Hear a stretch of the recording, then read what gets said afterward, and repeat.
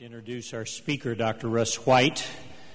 Russ was born into missions. His father was a physician, and they were missionaries in the Congo through some of the difficult days in that country. Russ is a cardiovascular thoracic surgeon and serves at Tenwek Hospital with World Gospel Mission. Tenwek is one of the largest mission hospitals in Africa, and it's been exciting to see the development there, especially in surgery, where Russ provides leadership. They're one of the few hospitals of any that I know in Africa that's actually doing cardiovascular surgery, replacing valves. They're very involved in research, and Russ has been leading that into esophageal cancer. I was asking him before we started, wow, speaking in a large auditorium like this, he said, well, when he spoke at the Surgery Academy, it was bigger. Even a bigger room than this, as he shared his research. They've actually done more esophageal splints at Tenwek than any place in the whole world dealing with that issue. Besides his academic abilities, he's still an assistant professor at Brown Medical School, university there. He has a wonderful heart and passion for ministry, and God's blessed him with great speaking and musical skills. So it's a joy to welcome here tonight, Russ, to see how God is going to speak through you to us. Thank you. Thanks, Steve. Excuse me, give me that stand. Well, it's a real joy and a pleasure, and I sincerely count it as a pleasure to be with you today. And I thank you truly for the opportunity to be here and to share with you what the Lord has put on my heart tonight. It's a great pleasure. This is my second time at this conference. I was here in 2006 and really felt God moving and leading and saw what He was doing through so many young people and a few older people as well, and felt that this was a wonderful place to share what God has for His people in the area of medical missions.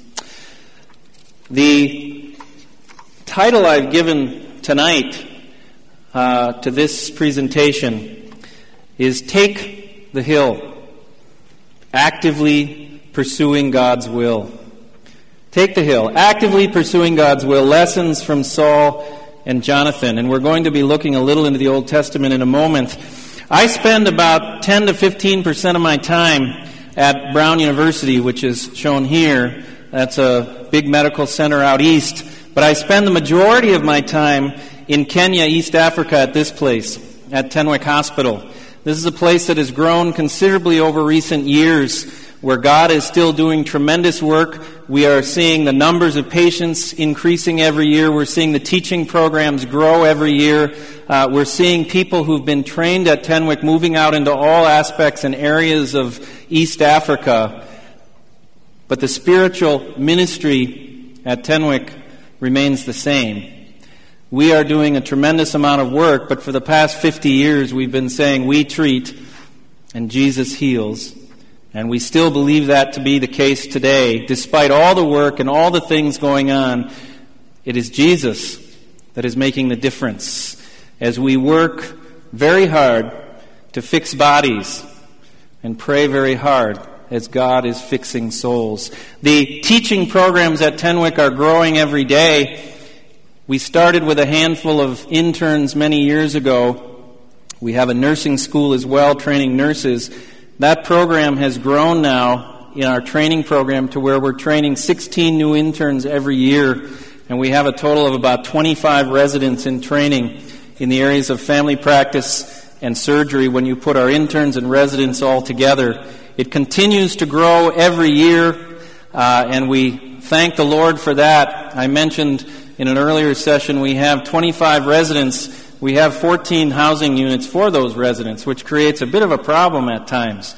But the Lord is gracious and is providing for that as we really feel that the future of medical missions is involved in training and building capacity and empowering our brothers and sisters in Africa to share the gospel through their work in medicine.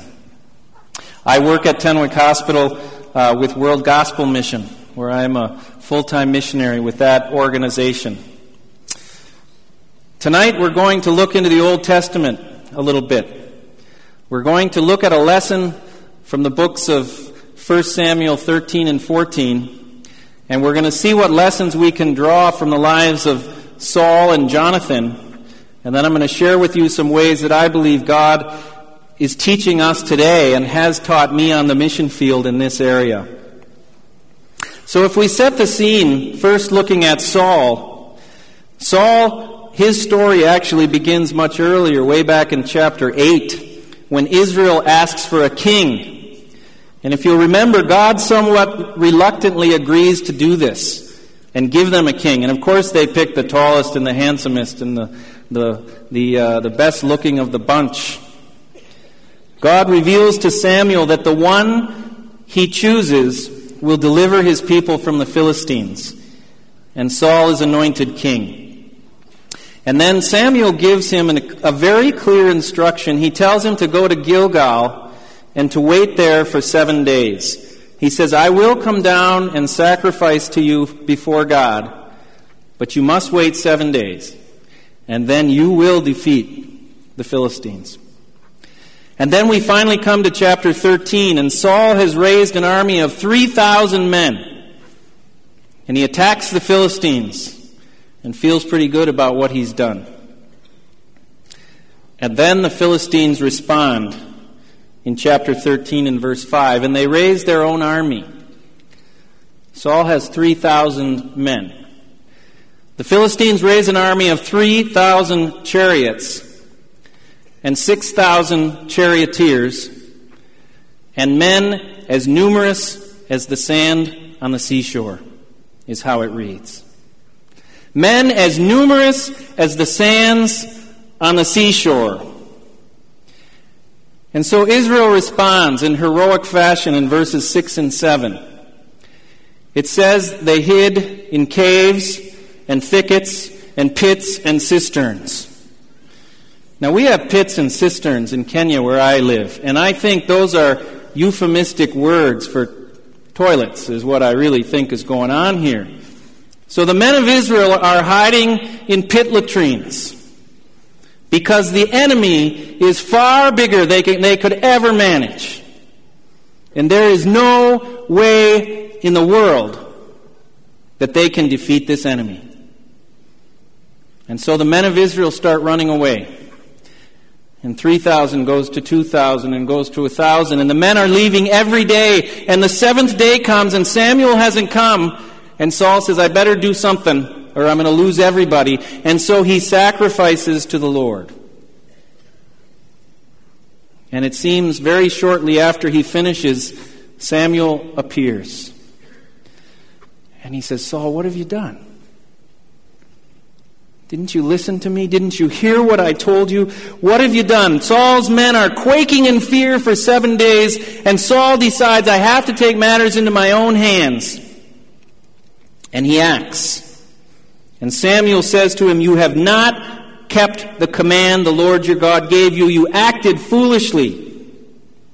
If you had kept the command, he would have established your kingdom over Israel for all time. But now your kingdom will not endure. The Lord has sought out a man after his own heart, and of course that will be David, and has appointed him leader of his people, because you have not kept the Lord's commands.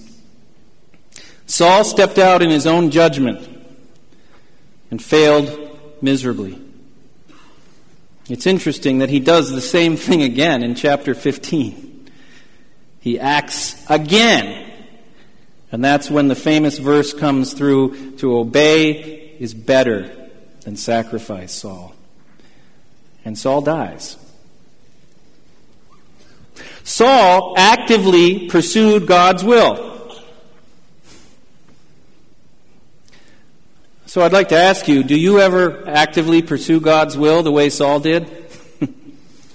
Do you ever do something that is in direct contrast, direct disobedience to what God has said, and you ask God to bless it somehow? You think that's going to work. So I've had young people come to me and say, I've met this person, they're a wonderful person, I love them so much, they're beautiful, they're intelligent, they're gifted, they have a heart for the poor, they love to do good things. There's just one small problem. They're not a Christian. But other than that, they're wonderful. And so I'm praying if God wants me to marry them or not. And I say, what kind of a stupid prayer is that? God does not want to hear that prayer. And they say, oh, no, God wants to hear all my prayers. No, He doesn't. You don't need to pray that prayer. God has already told you in His Scripture. And when you go out and act in direct disobedience to God's will and ask Him to bless you, you're going to fail miserably. Do we ever actively seek God's will in this way? Or do we ever not do what we know to be God's will? I had a Kenyan brother talk to me one day and said, this other friend has really hurt me. They've offended me. They've insulted me. I've been deeply hurt by them. And now this person has come and asked me to forgive them. And so I'm praying whether or not God wants me to forgive them. I said, that's the dumbest prayer I've ever heard. You should not be praying that prayer. They say, oh, no, God wants to hear all my prayers. No, He does not. He doesn't want to hear that prayer. He's already made His will clear that when your brother asks you to forgive him, He says, if you have something against your brother, leave your offering at the altar and go make it right. God doesn't want to hear that prayer. He wants you to make it right. When God has made His will clear, there's no reason to pray and ask His will. You may want to pray and say, Lord, can you please help me to do what I know to be your will, but which I really don't want to do. I think God wants to hear that prayer and appreciates that honesty of heart when we approach Him in that way. And then we come to Jonathan in chapter 14. The situation for the army of Israel is not very good. In all of Israel, only Saul and Jonathan have a sword or a spear. Nobody else. And they're facing an army more than the sands on the seashore. There is no way in the world they can win this fight. The clear impression is that all Israel is in fear of the Philistines. And where is Saul? Saul is under a pomegranate tree somewhere. Now, we don't know exactly what that means. I suspect it means he's sitting out there drinking lemonade and saying, Lord, what can be done? There's nothing that can be done. We cannot win this fight. I have no idea what to do anymore. And Jonathan sees that they are outnumbered, vastly outnumbered. And without any evidence in Scripture that God tells him to do this, he suggests to his armor bearer that they go climb that hill and defeat all those Philistines.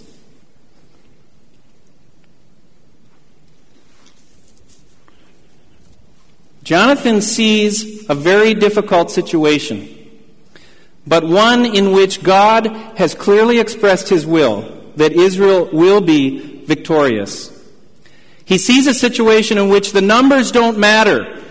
God has said it in clear contrast to Saul, who saw the numbers and was terrified and thought it was impossible. In fact, Saul concluded that he better act quickly in direct disobedience to God before the odds got worse.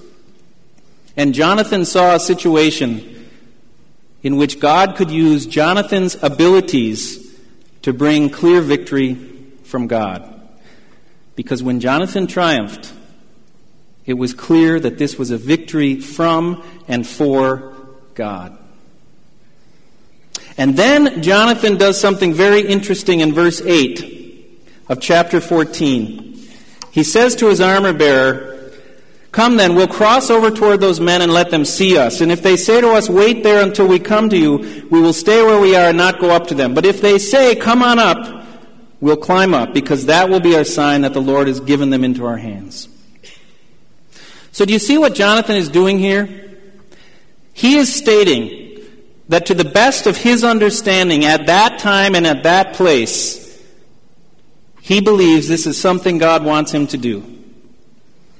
He's not waiting for a direct message from God. He's not waiting for a lightning bolt or the handwriting on the wall or a telegram from God that says, go and take that hill. Rather, he is stepping out in faith to actively seek God's will.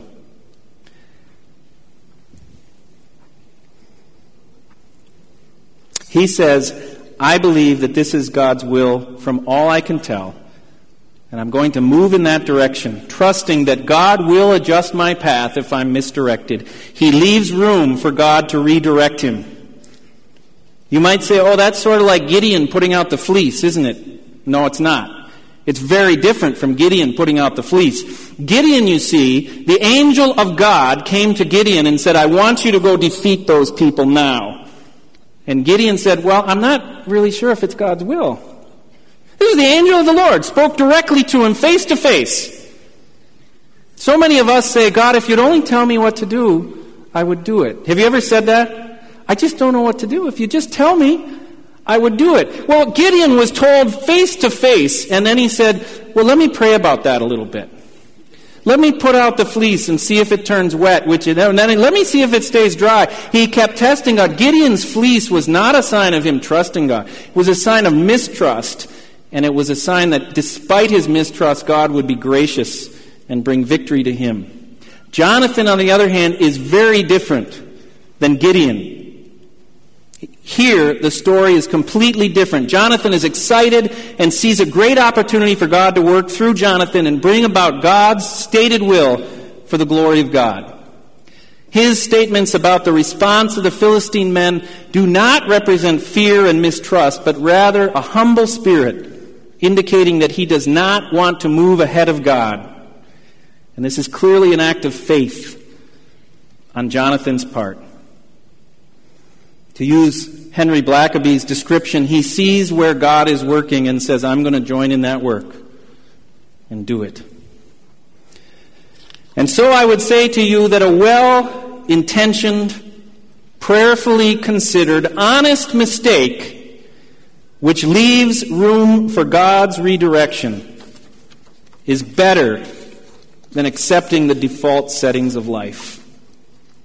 It's better to make a mistake following God with all your heart than it is to sit there in the default settings of life. Let's think of an example. Dr. Smith works in Anywhere, USA. He's 5 years out of his residency. He shares that throughout medical school and residency, he felt that perhaps God was calling him to medical missions, full time. This feeling was based on a very clear interest to follow the Great Commission, as well as a desire to use his medical skills in an area where they were most needed. And if you have any trouble figuring out where they're most needed, just look at the map of the world.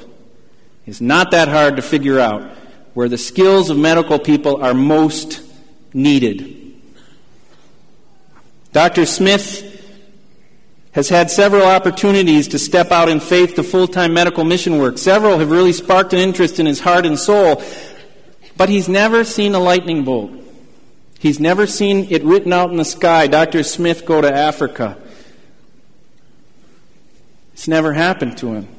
He's never gotten a telegram from God. He's never seen the handwriting on the wall. So he's waited and accepted the default mode of staying in the town where he did his training, and he's working in a satisfying, comfortable position. What does actively seeking God not mean? What does this not mean? It does not mean that we should impertinently demand to know God's will. It also does not mean that we should not appropriately wait upon the Lord, and I'm going to talk about that in just a moment. It does not mean that we should not pursue good works for the future glory of God and for the glory of God wherever we find ourselves here and now. And certainly it does not mean that we should always be living for the future. See, Dr. Smith's not involved in money laundering and prostitution rings. He's not really a bad guy. He does a lot of good. He teaches Sunday school in his local Christian church, and he's on the school board. He tries his best to share his faith with his patients and his staff. Yet in the back of his mind, he always wonders whether he somehow missed the boat in God's will. And so I would say again that we should follow the Lord. What does this mean? It means that we should thoughtfully and prayerfully consider what God is calling us to in light of our abilities and talents and desires of our heart. And then, having carefully considered and prayed and waited upon the Lord, we should move in the direction God is calling us to.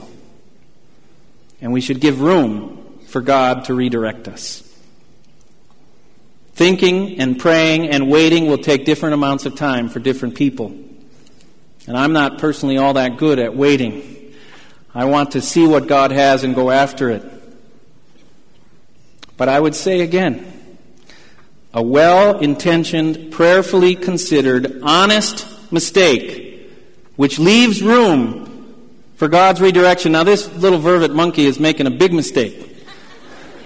And I hope he gets redirected before it's too late. But an honest mistake that is prayerfully, thoughtfully considering what God has for us and leaves room for God to redirect us is better than accepting the default settings in life. What was the result for Jonathan? They climbed the hill. They killed 20 men in their first attack. And panic struck the Philistine army, and an earthquake hit the area. And the Philistines are in a panic and start striking each other with their swords, and they all kill each other. And the Lord, it says in chapter 14 and verse 23, rescued Israel that day. Not Jonathan. Jonathan is a tool used by the Lord in a way which can only be attributed to the Lord. And the Philistines are confused and scattered, and the Lord rescued Israel that day. God used Jonathan's God-led initiative to turn the tide that day in a way that could be only attributed to God's direction. And so if we compare these two men, Saul and Jonathan, we see that Saul stepped out in unbelief, while Jonathan stepped out in faith. Saul saw the numbers and fears, and he decided to take matters into his own hands and failed miserably. Jonathan sees the numbers and trusts in God. And the key verse of that chapter in my mind is where the Scripture tells us nothing can hinder the Lord from saving, whether by many or by few. You see, if God is in it and has directed you to it, you cannot fail. Additionally, if we see between Saul and Jonathan, Saul's actions were based on fear and in direct disobedience to God's word through Samuel, while Jonathan's actions are based on faith and God's direct promise through Samuel that he would deliver his people. So what lessons can we learn from this today? I'd like to ask you a few questions. Are you willing to step out in faith when the future is not clear? You say, but who will pay for my student loans? Who will provide for my children? Who will provide for my retirement? I have to arrange all these things. When my family first went to Africa in 1992, that's what I used to look like. And that's my one son, who was 12 months at the time. He's now 18 years old. He's performing tonight in his debut experience at the Rift Valley Academy as the lead role of his high school musical. I'm not there to see him, but I know he's doing a wonderful job. We went there with a 12-month-old, and I wasn't entirely sure, and my wife Shirley wasn't entirely sure that this was the best thing. She said, maybe we should wait till our child is a little older. Of course, we had 4 more children, so that would have made a significant delay. My youngest is 5 years old right now. And that would have changed things. We said, is this really the best time? And I said, okay, Lord, I believe you're calling me to missions, but I need to, get some things set up. And I remember talking to a friend of mine who's a veteran missionary on the mission field. I said, I plan to go to the mission field full time, but I want to get some money set aside for retirement. I want to get some money for college funds for my kids. I want to get set up a little in life and get some experience and understand a bit where I'm going, have some stability, some security.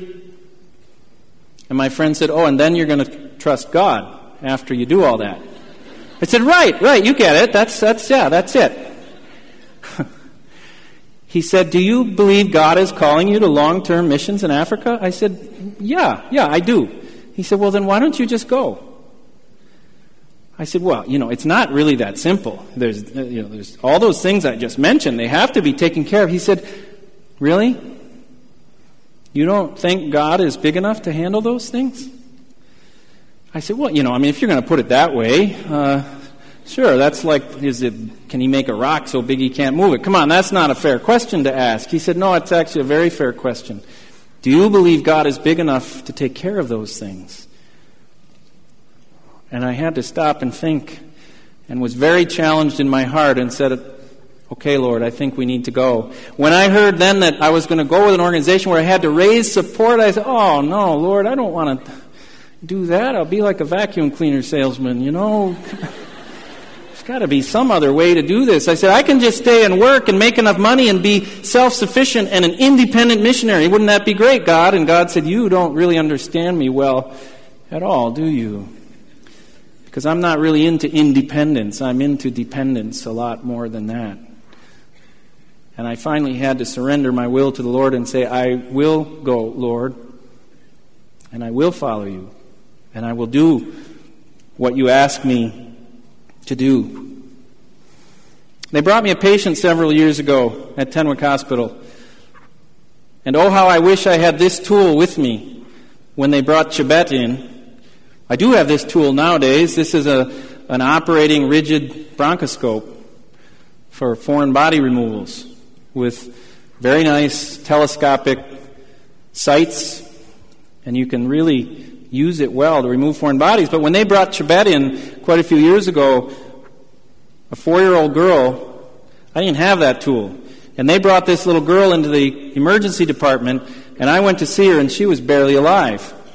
She was struggling with every breath of life to try to breathe, and it was obvious something was blocking her airway. Her mother hurriedly told me that while she was playing out in a pile of red beans, she started to have trouble breathing. It was immediately obvious what was the problem. We didn't have this tool. We had I think it was about an 1842 version of a bronchoscope. It was a metal pipe with a flashlight at the end, and I said, oh, Lord, this is not going to be fun. We took this child in. I told the mother, I'm not sure we're going to be able to save your daughter, but we have to try. And we took her into the operating room, and I put this old metal rusty pipe down her throat and looked into utter blackness, and I tried repeatedly to remove this thing, and I could not. Her heart slowed down and stopped, and we took the bronchoscope out and started CPR and got her heart going again, and I put the scope in again.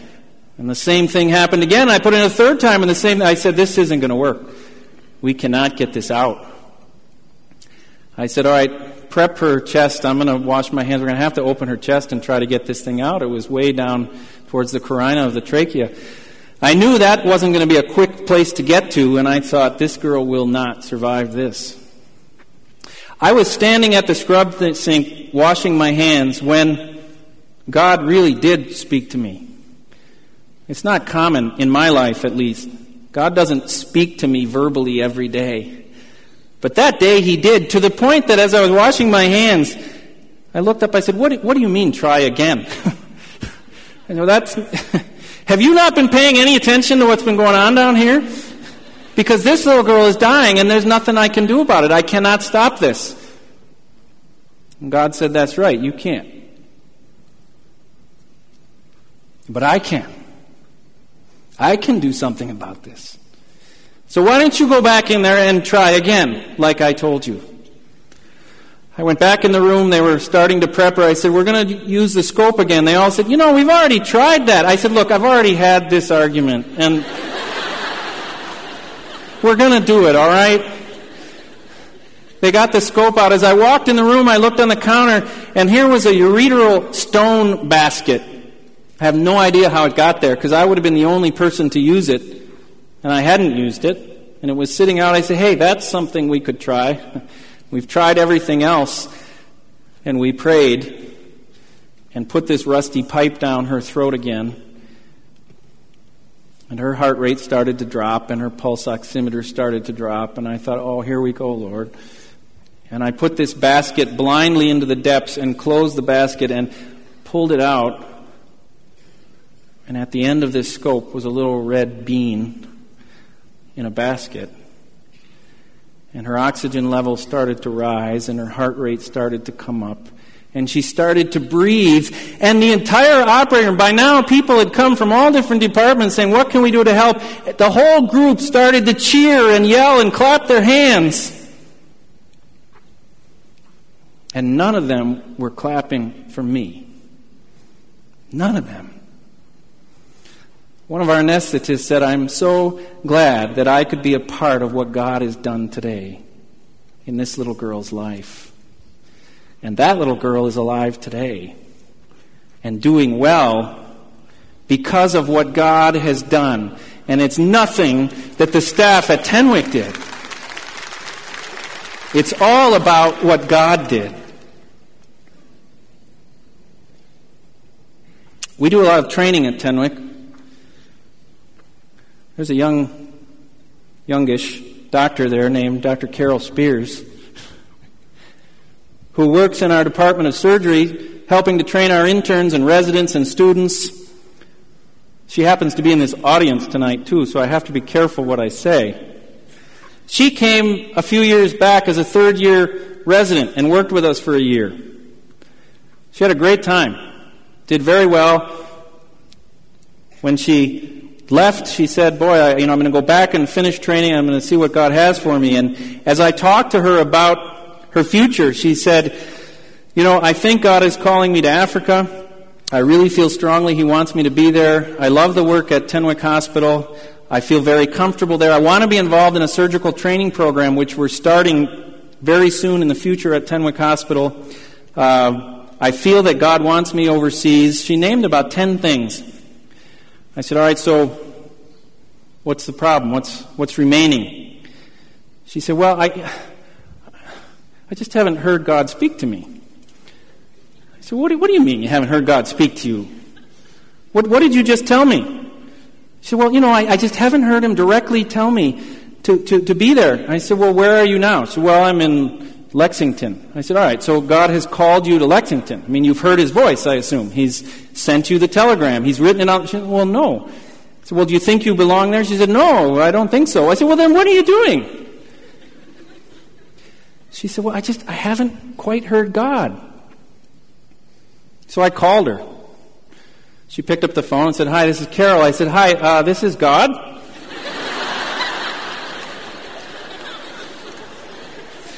Which, I'm a thoracic surgeon, and most thoracic surgeons think that's true, actually. I said, I heard you've been wanting to hear from me. Why don't you get off your can and go over to Africa and work where I've called you? And she said, okay, thanks, bye. She's back in Africa, working now, helping us run the program there at Tenwick. Are you willing to step out in faith when the future is not clear? Are you willing to move ahead even though you haven't seen the handwriting on the wall? Are you willing to accept hardship as well as joy? Sometimes hardship comes from your colleagues and friends. Let me tell you a secret that you may not know. Missionaries are not perfect people. And missionaries sometimes hurt each other and cause pain and sorrow. And you have to keep going. You have to keep following the Lord, even when pain and sorrow comes from your own colleagues and when sometimes you cause it to your own colleagues. You see, our perspective is not the same as God's perspective. God doesn't always share our perspective on things. One day at Tenwick, they brought me an x-ray. They said, this patient's in casualty in the emergency department. I looked at that x-ray and said, well, there's something funny in that maxillary sinus area, but it doesn't look too significant. It doesn't look like a major problem. I said, could you give me a different view? Can you take that? Let me see a lateral view. That's what the lateral view looks like. When you look at it from a slightly different perspective, it looks a little more serious. You see, God's perspective is not always the same as ours. And that patient looked like this, with this arrow sticking out of the front of his head. And so if you see him, if you see this patient, here he is. Here's the picture of him. The arrow coming out the front, it still doesn't look that bad. And here's an intraoperative picture of the arrow coming out. And here's a postoperative picture of that young man after we had a discussion about how he got himself in such a position that somebody wanted to shoot him in the face. And we had a long discussion about his heart and his life. God's perspective is not always the same. Are you willing to accept hardship as well as joy? Sometimes hardships come from the evil that opposes us. I've been a little hard on my colleague Carol Spears tonight. I've abused her a little bit. But there's a few things I didn't tell you about Carol's story. When she was at Tenwick, she had a great year of teaching and working and training and learning, working with our residents and our interns, and she was a resident herself and had a wonderful time. Towards the end of her time there, she and a friend decided to take a weekend trip and get away and see the beautiful Rift Valley in Kenya, and they were out having a wonderful time, which is generally a very safe place to be, when she and her friend were hijacked and were kidnapped by a group of men with automatic weapons. And she was taken into the jungle, and she was assaulted.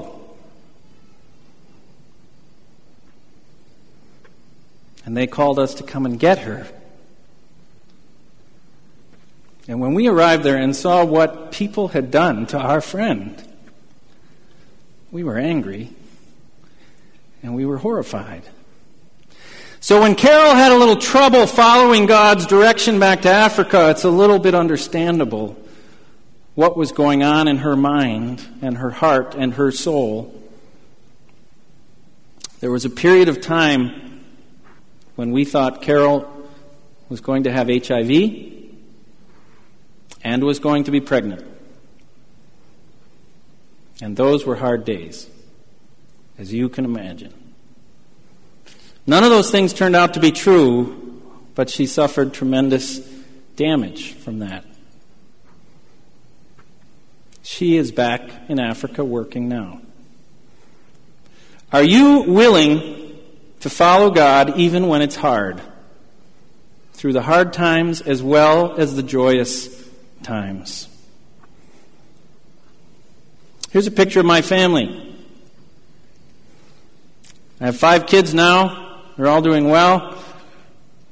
I love them tremendously. There was a time about 2 years ago when I came down with a headache and fever and thought I had malaria, as often is the case.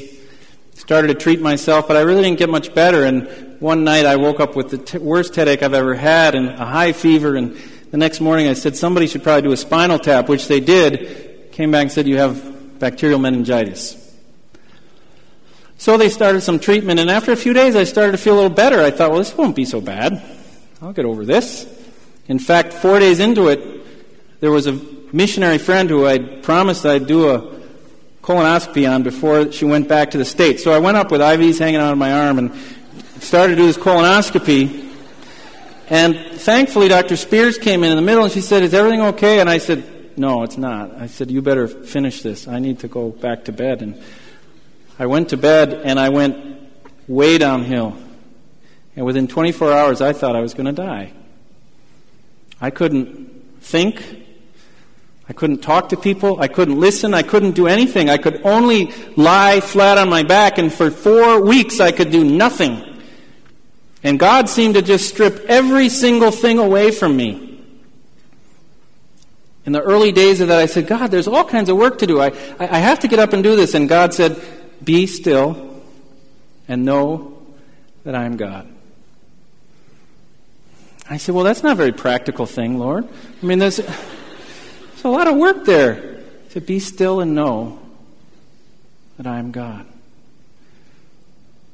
And as days turned into weeks, and eventually I couldn't even pray. I couldn't do anything, and I couldn't think, and I knew I couldn't think. I felt on the verge of a seizure all the time. I couldn't sleep for a week. I couldn't do anything but lie there in bed in the dark and not have any lights and not have any sound and not have anything at all. And I thought, I don't know if my brain is ever going to recover. And I've seen many, many patients there who haven't recovered their faculties. And when my children would come in to see me and I'd barely open an eye, I thought, I'm going to leave these children orphaned. Lord, what are you doing? This doesn't make much sense. And the Lord stripped everything away from me and said, are you willing to accept hardship as well as joy?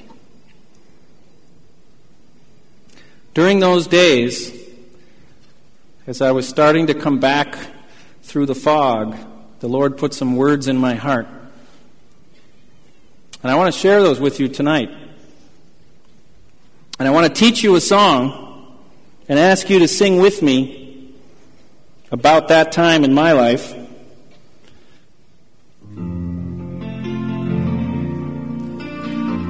So I'll sing this for you and ask you to then join me in this song.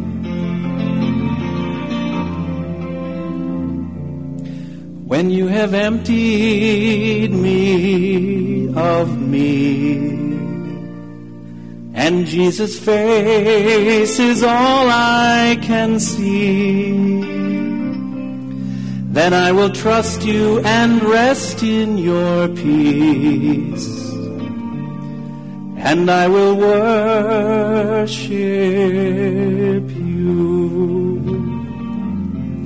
I will worship you. I will worship you. I will trust you and rest in your peace, and I will worship you. Will you sing with me? When you have emptied me of me, and Jesus' face is all I can see, then I will trust you and rest in your peace, and I will worship you. I will worship you. I will worship you. I will trust you and rest in your peace, and I will worship you.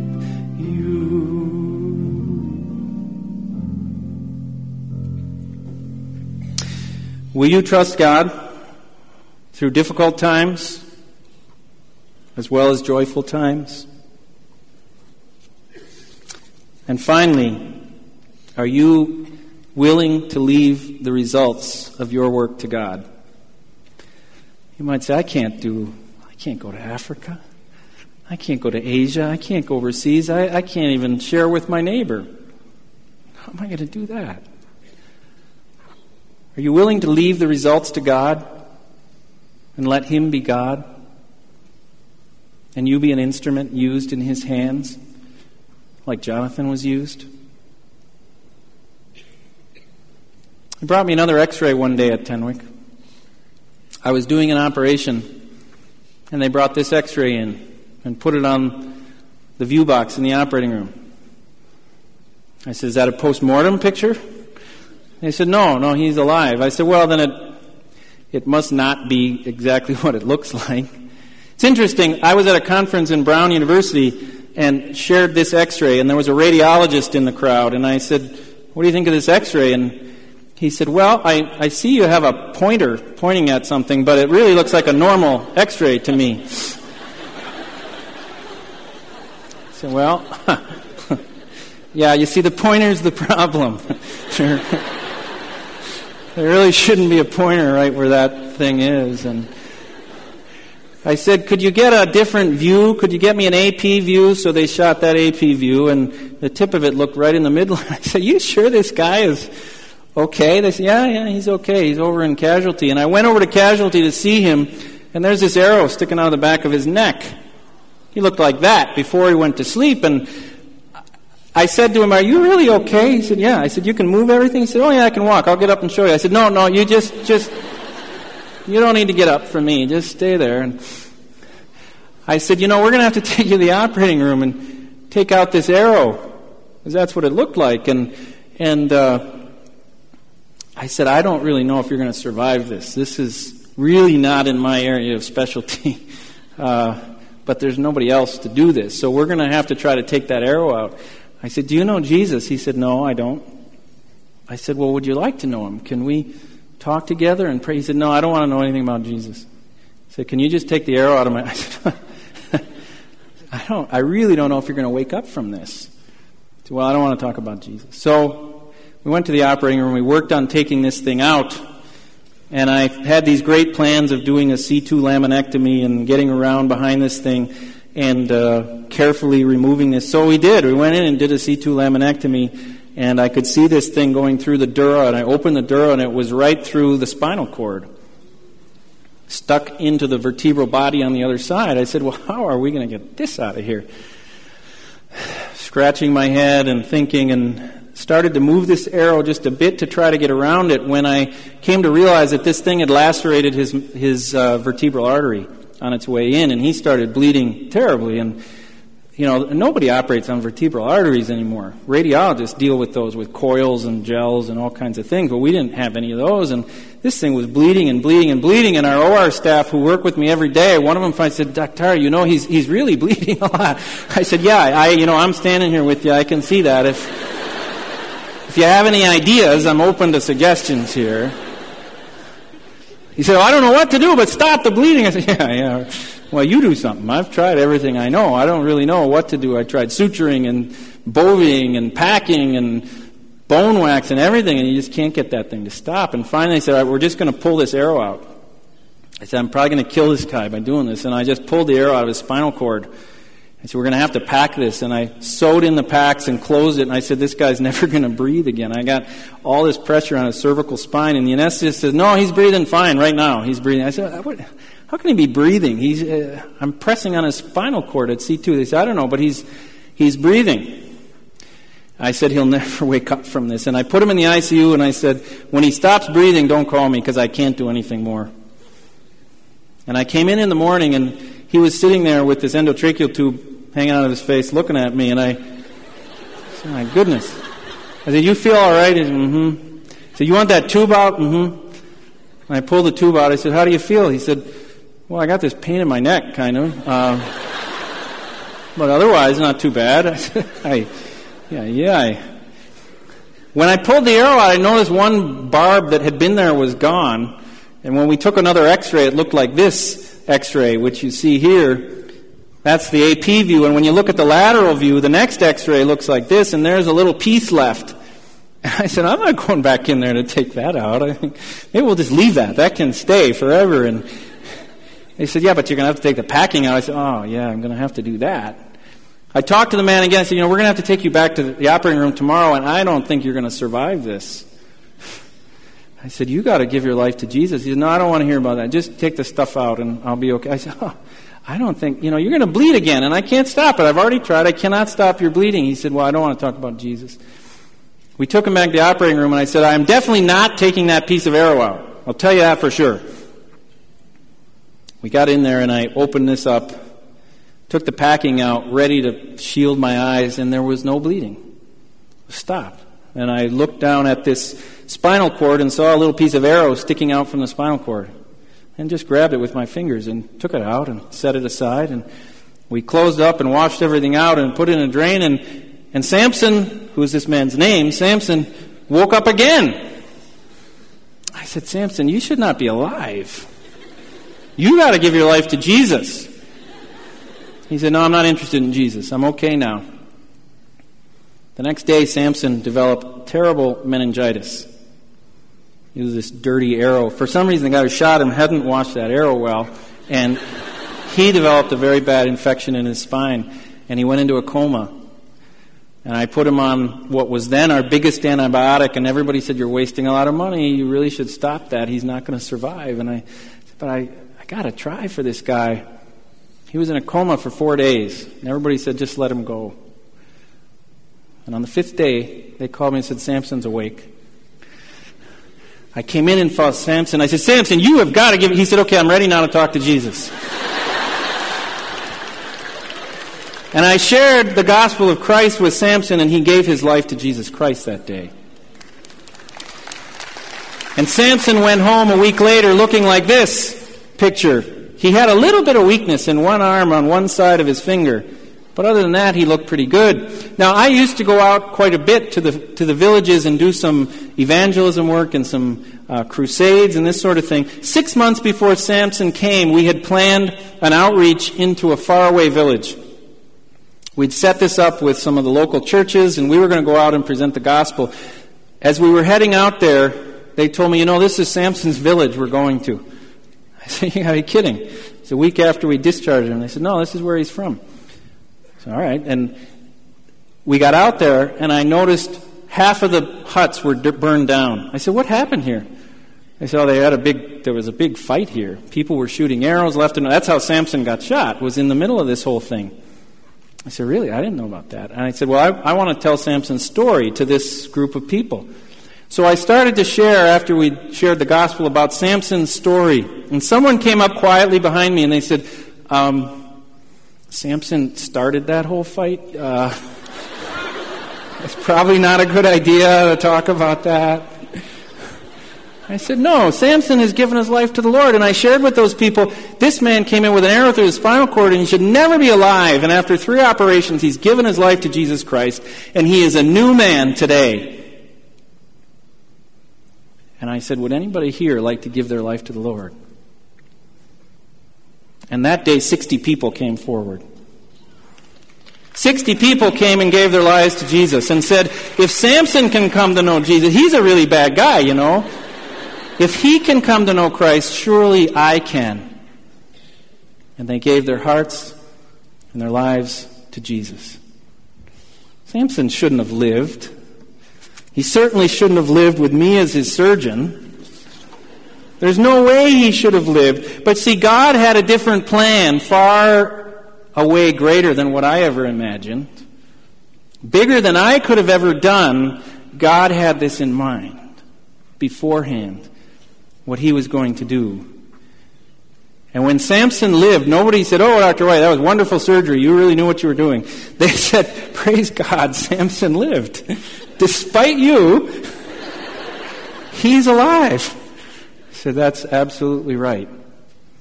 God can use very imperfect vessels for his glory.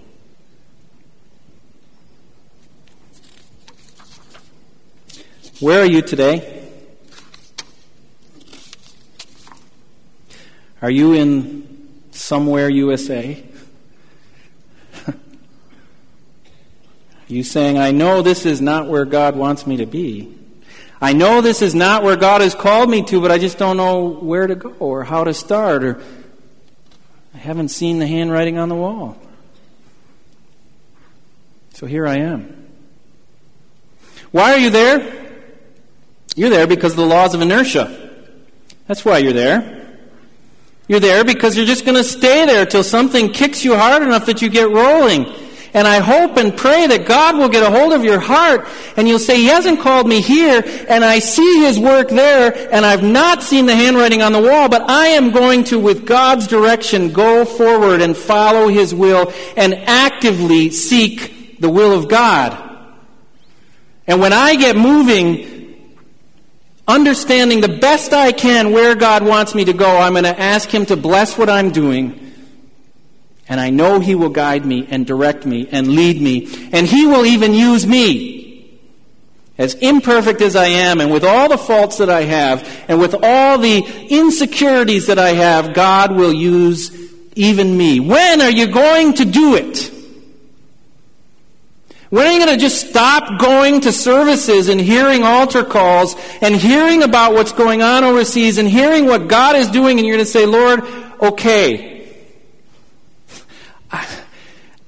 I haven't seen the handwriting on the wall, but I believe you are calling me, and I am going to move forward. I'm going to take the hill with God's strength. And I'm going to trust that He will give me the strength to do it.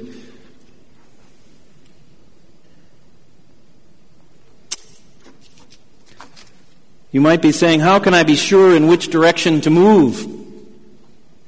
Fine, you want me to move. How do I know? By the desires of your heart and by the promises and intentions of God. Many people have a mixed-up view of God. They say, I would really like to be in an academic teaching program, so surely God will call me to the wildest part of Borneo, and I'll be all on my own, because God always does what we don't like, right? If you want to know God's will, think about what you enjoy and what you like, and He's going to call you to do the opposite. That's how we think God works, and that's foolishness. The Scripture says if you are following God, and you are a vessel of the Holy Spirit living within you, that God will give you the desires of your heart. So you look at your heart and where your desires are, and you look at the promises and the intentions of God, and you move in that direction.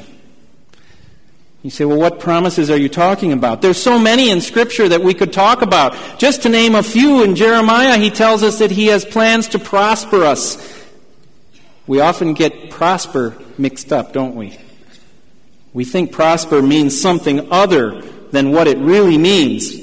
But He has a hope and a future for us. Proverbs tells us to speak up for the poor, speak up for those who cannot speak for themselves, for the rights of all who are destitute. Speak up and judge fairly and defend the rights of the poor and the needy. It is always God's will for you to defend the rights of the poor and needy. Always. And if you want to know what you can do for the Lord, then go defend the rights of the poor and the needy somewhere. That is always God's will, and if you're not doing it, you are not in God's will. He tells us to go and make disciples of all nations, baptizing them in the name of the Father and the Son and the Holy Spirit. It's God's will for us to go. He tells us in 2 Corinthians 5 that we're new creatures in Christ, and He's given us a ministry of reconciliation. It's always God's will that we be doing things to reconcile this world back to what God intended it to be. That is God's will for us. He tells us to seek first His kingdom and His righteousness, and all these things will be given to us. And many, many more promises in Scripture that are all there for you to see what God is calling you to.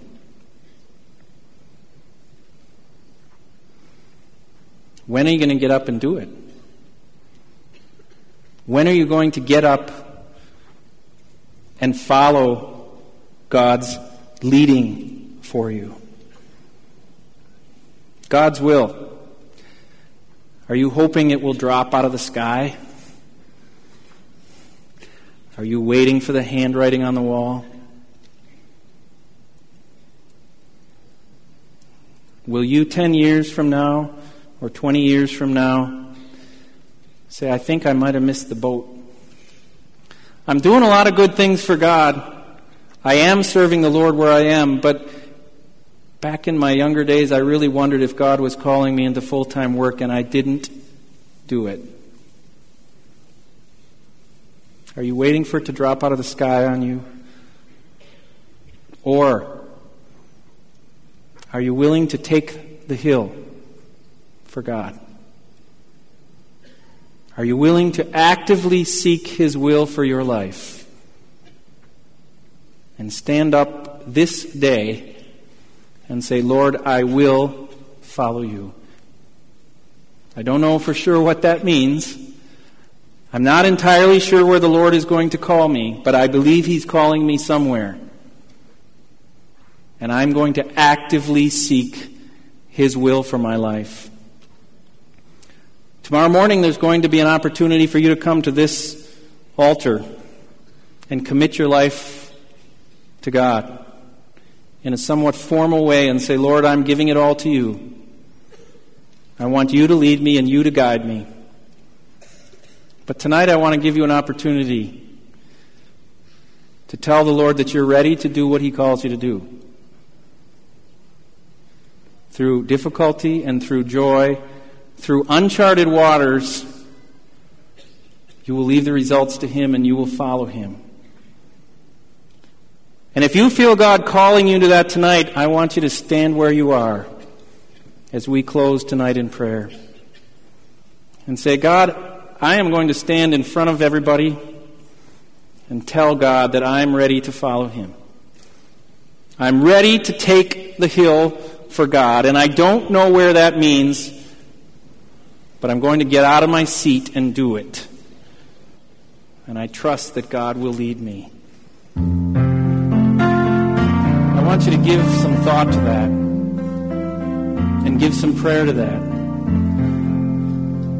And as we conclude tonight, you make this your altar and tell God that you are willing to follow Him wherever He will take you. And I'm going to sing that song for you one more time as we close our eyes and as we commit our lives to the Lord. And then I'm going to ask one of my partners from Tenwick Hospital to come, Dr. Mike Chubb, and close us in prayer after we sing. Make this time your time of dedicating your life to Jesus. When you have emptied me of me,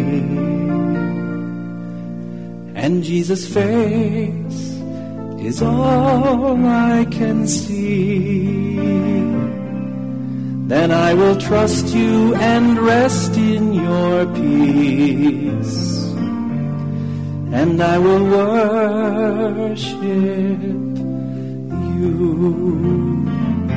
When you have emptied me of me, and Jesus' face is all I can see, then I will trust you and rest in your peace. And I will worship you. I will worship you. I will worship you. I will trust you and rest in your peace. And I will worship you.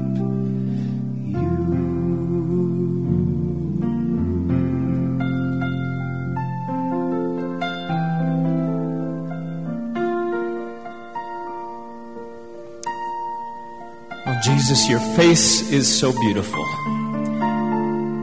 I thank you tonight for these words that you've given to us and the challenge. And I thank you that you are a loving and gracious, you're a great Lord. I thank you for the privilege that it is to be a servant of yours and to be a part of your kingdom. I come to you tonight on behalf of many, many, many who have stood and they want to take the hill. And I pray that you would fill them with courage, that you would provide direction and wisdom.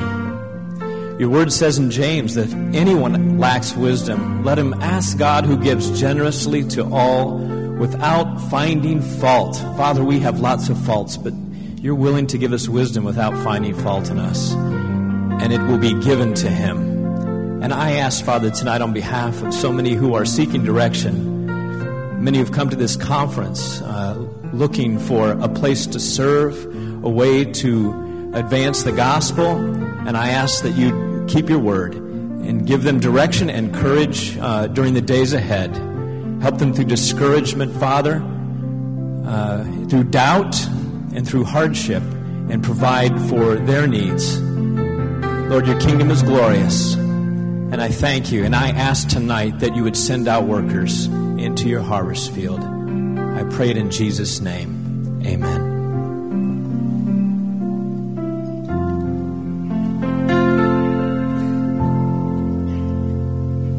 God bless you. You are dismissed.